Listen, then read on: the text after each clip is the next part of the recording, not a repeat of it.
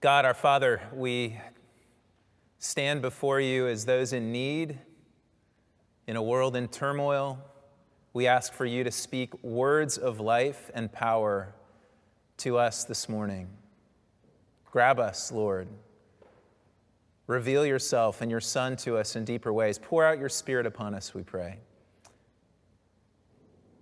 And we ask this in Jesus' name and for his glory. Amen. Be seated. We are continuing today with our series on the Gospel of John, which is entitled Come and See. And we desperately need to see Jesus. That is the aim of this series. And that's always true, but I would suggest it's perhaps especially true in the midst of our current world in turmoil. We're living in a pandemic with lives that are disrupted and with a general sense of feeling somewhat off, for lack of a more precise word. We live in a bitterly divided nation as we're watching in the presidential election season and also now with a Supreme Court Justice Senate confirmation hearing that is upon us, where there will no doubt be tension and division and bitterness expressed. We also are living in the moment where racial tensions remain high, stirred yet again in the wake of many people's frustration with the outcome of the grand jury in Breonna Taylor's case that came out earlier this week. And I could go on. We need to see Jesus, and we need to be reminded of his transforming power, a power that has already transformed many of our hearts, a power that can transform our circumstances, and a power that will one day transform our entire world. My hope as we consider this story from John chapter 2 is that we will be encouraged again by Jesus and his transforming power. There's this poignant line in Psalm 78, verse 22, where the psalmist recounts that God rebukes Israel because they did not believe in God and did not trust his saving power. I'm reminded of that today because in circumstances like we're living in now, the temptation is always to stop believing, to stop trusting in God's saving power. And again, this story is a reminder of that saving power, and I hope that God will encourage us as we look at it together today. John chapter 2, verses 1 through 12 is our text, and in this story, Jesus turns about 180, maybe 120 to 180 gallons of water into wine for a village wedding at Cana in Galilee. This water into wine story, we are told in verse 11 by John, the gospel writer, is the first of Jesus' miraculous signs through which he revealed his glory. Signs in John's gospel are meaningful deeds in and of themselves, but they also point beyond themselves to a larger and richer story and reality and meaning. And the signs that John shares in his gospel, and most scholars agree that there are 7 signs in this gospel, they all point to deeper truths about Jesus and his mission. And many have wondered why this one first. Of all the things that Jesus could have done to inaugurate his public ministry, why this one? Why turning so much water into wine at an obscure wedding in a small town in Galilee, an obscure place? Why is this the way Jesus begins his ministry? And I trust as we look at this morning that we'll see the answer to that question. We'll see how appropriate this was, because this opening act in Jesus' public ministry, in a sense, threads all the way through everything that he does. It shows us the theme. And in many ways, it contains all of the Christian gospel in this one story. We'll see 3 things here: what Jesus came to bring, how he brings it, and then how we can receive it or walk into it. So what did Jesus come to bring? What is he saying in this story about his role and what he came to bring to us? In verse 10, having tasted the water become wine, the master of the banquet pulls the bridegroom aside and exclaims to him in verse 10, "Everyone brings out the choice wine first and the cheaper wine after the guests have had too much to drink. But you have saved the best wine until now." The master of the banquet was thrilled with this turn of events because his job, like an MC, was to make sure that all the guests at this days-long party, these weddings could last often up to 7 days, were really enjoying themselves. and he knew the crisis that had come upon them. The bridegroom of the wedding feast was probably a bit baffled because his job would have been to provide all of the food and drink that would ensure that the guests at the wedding banquet would enjoy themselves. But he knew that this wasn't from him. The reader, the servants in the story, Jesus' mother and his disciples all knew what had happened. By miraculously turning water into wine, and not just into wine, but into good wine, the best wine, Jesus rescues these two figures, the master of the feast and the bridegroom, from certain shame and public humiliation. And at the same time, he demonstrates that he is the true master of the banquet, the head of the feast, who will provide us lasting joy. The joy is symbolized in this story by both the quantity and the quality of wine, both of which are emphasized. Wine was a symbol of joy in the Jewish world, and Jesus is showing that he has come to bring us life and joy. We're all looking for joy. It is that which moves us to do what we do with our lives, to pursue what we pursue. Blaise Pascal once said, "All men seek happiness. This is without exception. Whatever different means they employ, they all tend to this end. The cause of some going to war and of others avoiding it is the same desire in both, attended to in different ways. The will never takes the least step but to this object. This is the motive of every action of every man." End quote. The question is, where will we find it? This miracle that Jesus performs is provoked by a problem that we're told about in verse 3. When the wine was gone. The word for when is a simple Greek word, most frequently translated "and," so it might be better to just say, "and the wine ran out." In his commentary on this text, Dale Bruner notes that this verse doesn't hint at any note of surprise. There's no "look" or "behold" or "can you believe it?" Just this comment, "and the wine ran out," which seems to suggest that this is expected. This is what life will be like. So, says Jesus' mother in verse 3, as she says to him, "They have no wine." This is not just a comment about a particular wedding feast 2,000 years ago in Cana in Galilee, but it's a comment about all of life outside of our union with God. The joy of this world, and there is much to be found in it, is fleeting, not lasting, because when it is disconnected from our Creator, it cannot last. We get this kind of perspective from the preacher in Ecclesiastes who writes, "I have seen all the things that are done under the sun. All of them are meaningless, a chasing after the wind." But Jesus offers us something different. Such quantity and quality of joy that will never end. And this, he says, is what he has come to bring with this first sign. We might ask, well, why won't the wine run out? I mean, in the story, it's obvious. There's 180 gallons of it. It's not going to run out for that feast. But we might ask that question more broadly. And the fact that we are at a feast with abundant wine gives us some hint at the answer. At several points in the Old Testament, a great banquet, a feast with joy, with a superabundance of wine, is the sign of God's coming salvation having come to pass. And again, because wine is the symbol for joy, these feasts are marked by an abundance of it. We read about this in our reading from Amos 9 earlier. "New wine will drip from the mountains and flow from the hills. They will plant vineyards and drink their wine. They will make gardens and eat their fruit." The prophet Amos is looking forward to the time when David's kingdom would be restored, when great David's greater son would come and make all things new. And at that time, there would be wine that flows in abundance. Similarly, in the prophet Isaiah in chapter 25, verse 6, another vision of the great coming day of God's salvation.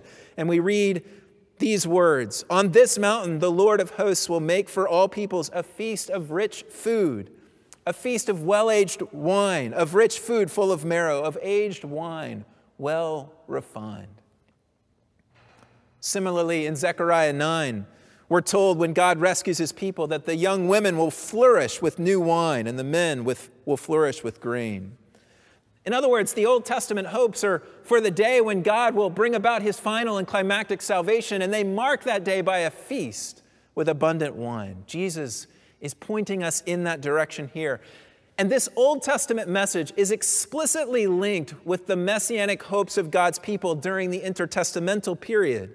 And the clearest example of this linking of the Messiah hopes with the feasting of God's coming salvation is shown in the Dead Sea Scroll known as the Rule of the Congregation, dated to approximately 100 BC. God's people are depicted in this writing as gathering around the table of community with the Messiah of Israel to drink the new wine. The abundance of wine is associated with God's great salvation. And what Jesus is saying is this wine doesn't run out. This wine flows abundantly. This wine produces a lasting joy. And it shouldn't be lost on us either that this is at a wedding feast, a wedding banquet. Often in the Old Testament, God's relationship to his people is portrayed through the metaphor of a wedding. God calls himself the husband of his people. As a pastor, I've had the joy and the privilege many times of officiating over weddings.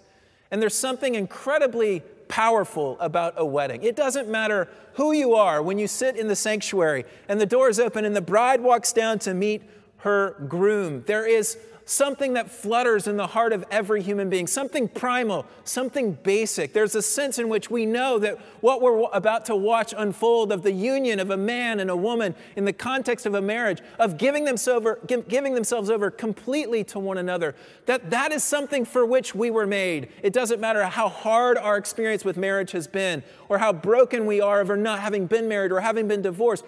All of us find our hearts beating at a wedding, because a wedding signifies that we were made for love and for union. And what we learn as we continue to read the scriptures is that the wedding was made not for the sake of man and woman coming together, but as Paul writes in Ephesians 5, it was to show us something deeper, that this is what would point to the reality of Christ and his church, of God the Creator and his creation being brought together in true union and love by his initiative. That's what a wedding shows us. And when God makes his climactic move towards salvation, we see it portrayed in the Old Testament as the renewal of the wedding, the renewal of the marriage relationship between God and his people. We see this in Hosea 2 or Isaiah 54. It's this love and union with our Creator that is the wine that never runs out, that is the source of everlasting and eternal joy, without which any other joy will constantly fall short. It will run out. And Jesus, with this first sign, is saying, this is what I've come to effect, to bring about in my life. I am presiding over the one feast, he would say, in which you can find that which you are seeking. There is abundance here. There is extravagant provision. Everywhere else the wine will run out, but with me it never will. Will you come? Will you come to the feast? It's a bit like the invitation in Isaiah chapter 55. Come, everyone who thirsts, come to the waters. And he who has no money, come, buy and eat. Come, buy wine and milk without money and without price. This is what he came to bring, the fullness of joy. But second, how will this joy be accomplished? How will this great day of God's salvation come about? And we see a glimpse of this in this miracle story in Cana, right here at the beginning of his ministry. Verses 3 and 4, in this mysterious exchange with his mother, she seems to know about the wine running out first. So as we saw, she says to Jesus in verse 3, they have no more wine. It's all kind of a speculation about why she says this to Jesus, but we know that Mary knew something of the extraordinary nature of her son.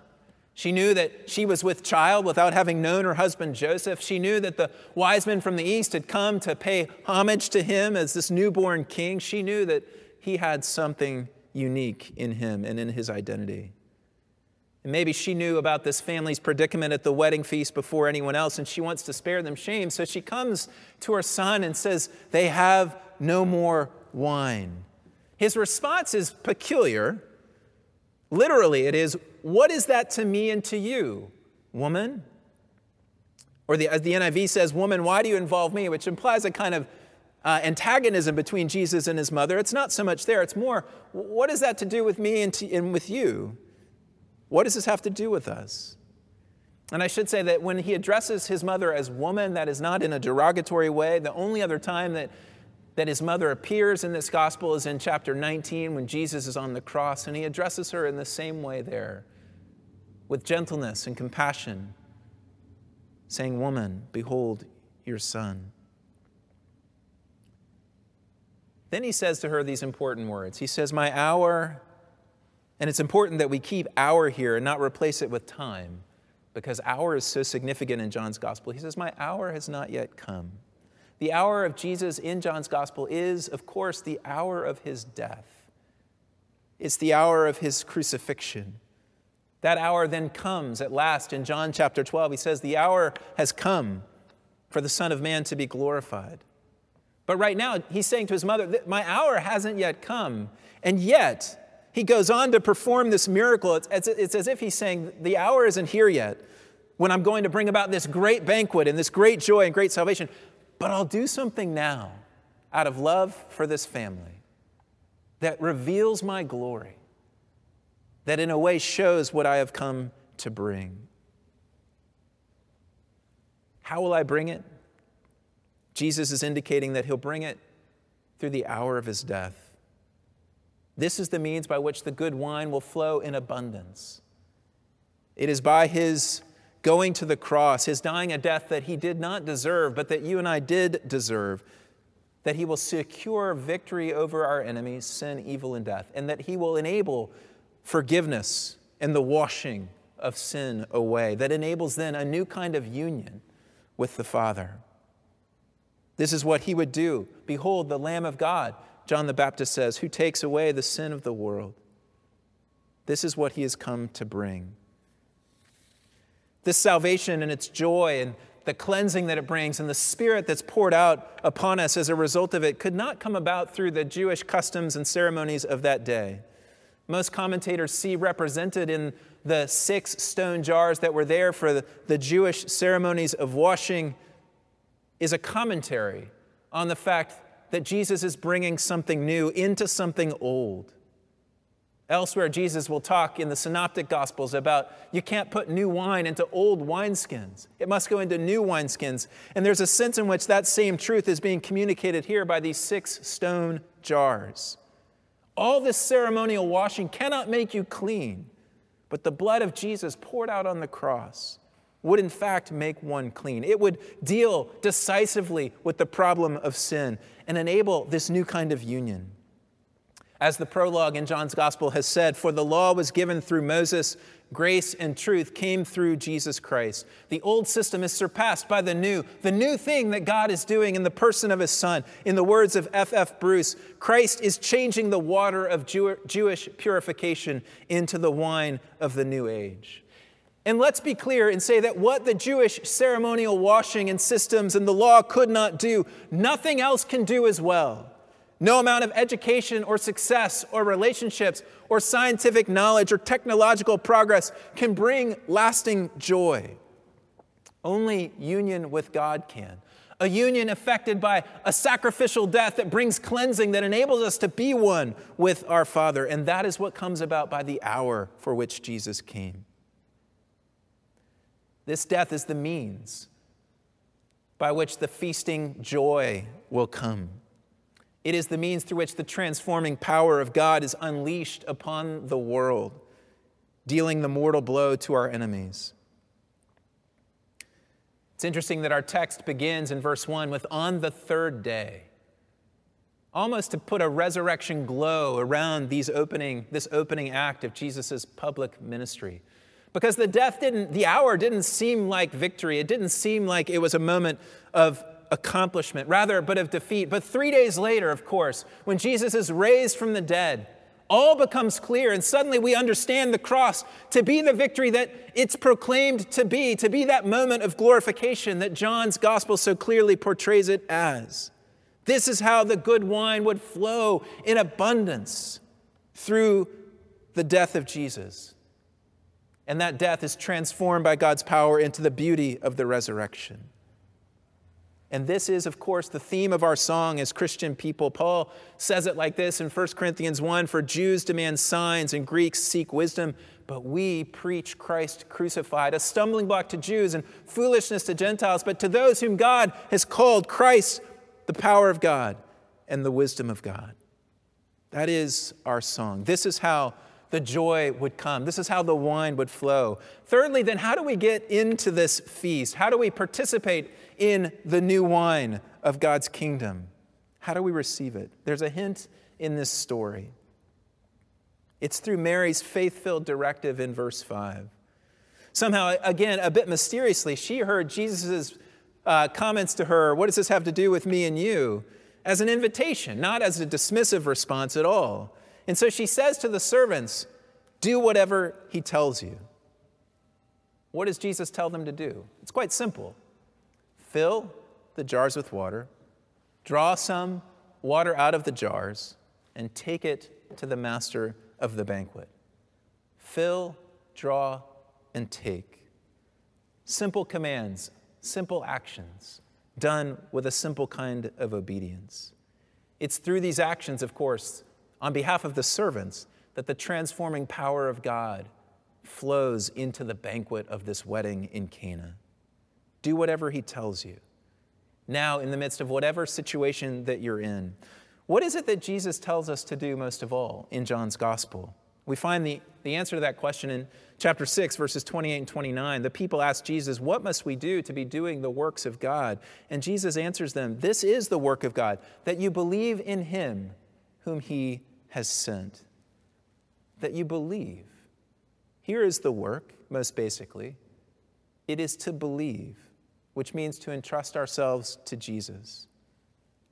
The encouragement of this story, that the transforming power of God might flow in us and even might flow through us like it flowed through the servants in this story, is to do whatever he says, to simply believe. In the midst of the pandemic, in the midst of the political turmoil and the cultural and racial turmoil, in the midst of a difficult relationship with your spouse or with a child or with a parent, do this in the dating relationship that you're in. Do this when income is in short supply. Do this when you're afraid. Do this when you're anxious. Do this when business is booming. Do this when you're frustrated at someone or when someone is upset with you. Believe. Entrust yourself to Jesus. That means doing whatever he says. And there's a lot that Jesus says: loving your neighbor, forgiving your brother or your sister, caring for those in need, and so much more that Jesus says to us. This is the response of the disciples after witnessing the miracle. In verse 11, we read that his disciples put their faith in him. This is literally in John's gospel, and regularly, they believed into him. And what we need to be careful is that we don't hear they believed in him or put their faith in him as just some kind of mental assent. Rather, it's connected to Mary's charge in verse 5 to do whatever he tells you, do whatever he says.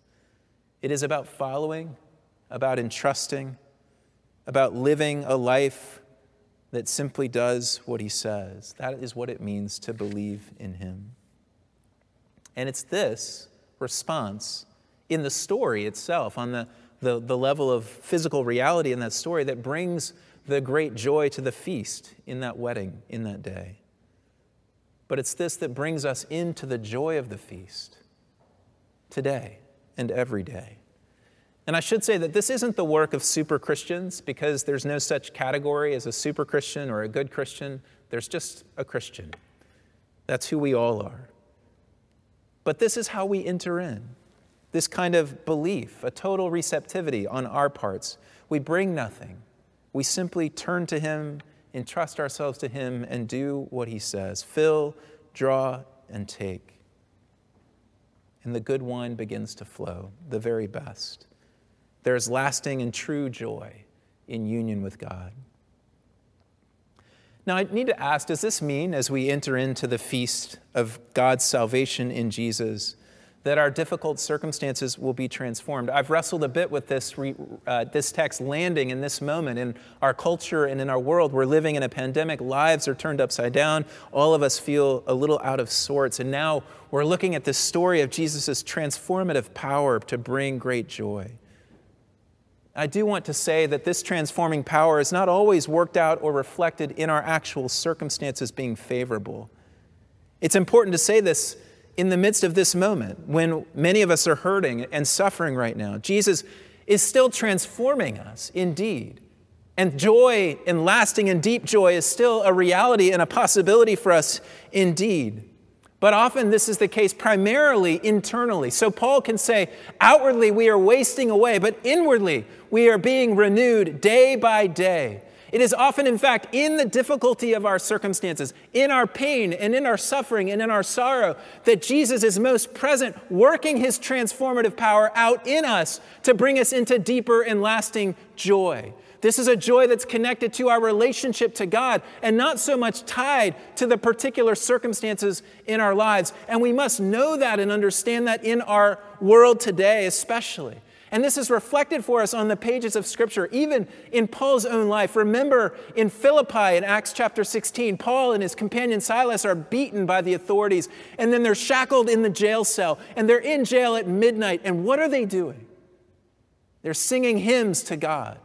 They're overflowing with joy because their joy is rooted in all that God has done for them at Calvary, at the cross, and in the resurrection, in the hour of Jesus, the hour for which he came. And that's what produces this joy, such that it can be expressed and lived out even in the midst of circumstances that are difficult and hard. In those circumstances, we know that the God who sent his Son to die on our behalf is also the God who is sovereign over the circumstances in which we live, who is still allowing the good wine to flow to us in the midst of our trials, and who cares for us deeply and sees us deeply in the midst of what we are walking through. He is a present and near shepherd of his sheep. At the end of his classic work, Orthodoxy, G.K. Chesterton writes about joy. He writes, quote, "Man is more himself. Man is more manlike when joy is the fundamental thing in him and grief superficial. Christianity satisfies suddenly and perfectly man's ancestral instinct for being the right way up, satisfies it supremely in this, that by its creed, joy becomes something gigantic and sadness something special and small," end quote. For Christians, in the deepest things, we have joy. We have been invited into the great feast of the Lamb of God. We know who we are and whose we are, and we know what our purpose is in the world, and these are the deep things that matter most. Yet we still walk in the trail of tears. We still walk in a world of heartache and sorrow. We are, like as Paul says about himself in 2 Corinthians 6, as sorrowful, yet always rejoicing. We know what it means to be sorrowful. We know what it means to encounter pain and suffering. And yet the deeper reality of our lives, because it is the most basic and the most true about us, is what God has done for us on the cross and what God has brought us into in the marriage feast with the Lamb. We are now unified with him through Jesus our Lord and now indwelt by his Spirit. And this is what matters most to us. And this is where the new wine flows, in and among all of our circumstances. I want to conclude with a thought, which is this, that often Christianity, or even Jesus himself, is portrayed as someone or as a thing, a religion that leaves the impression that it's largely about a list of things that you can't do, or a set of restrictions on what would otherwise be a fun and fulfilling life. And of course, there are many behaviors and activities that Christians reject because we believe them to be harmful or unwise, because we believe that God has our best in mind and has called us into that best by following him and his word, by doing whatever he tells us. So the purpose of that rejection of those things that often our world proclaims as joy-filled is because we know that he knows our good and our best. God has come to bring us great joy. It worries me that our youth often don't know this. Our children, they come to think of Christianity as the great joy killer rather than the great joy giver. Are we living a life that our youth, the younger generation, would see that Jesus has come and transformed water into wine and brought us into the great salvation of God, that he's there offering that kind of life and joy to us to walk into? One of my mentors in ministry, a man named Ronnie Stevens, has written some reflections on the Gospel of John. And he wrote this: Christians may have the reputation of dampening the fervor of celebration. They did not get that reputation from their king. End quote. Our king is a king who has come to preside over the banquet of God's great salvation feast, where the wine flows in abundance, the good and the best wine. And he's offering to us that kind of rich satisfaction in life that produces an overflow of joy within our souls that we can experience in every circumstance of life in our world. May our lives communicate this wonderful reality of Jesus that he kicks off his public ministry with, that this is a ministry that will bring great joy. May our lives reflect that joy as well to all others in our world, and I would say especially to our youth and to our children. The transforming power of God brings true joy. Let's pray. God, we worship you and we thank you that you have brought a great feast through the death of your Son. In this world of tears and in this present moment of difficulty and of struggle, I pray, O God, by your grace and by your Spirit, that you would lead us to the joy of your Son, that you would restore to us the joy of your salvation. O Lord, that we would drink deeply of his life. May you be gracious and minister to your people, O God. Pour out your Spirit upon us, we pray. And may we as a people be known as a people who serve a king who presides over a joyful banquet, a feast. We pray this in your name, Jesus, and for your glory. Amen.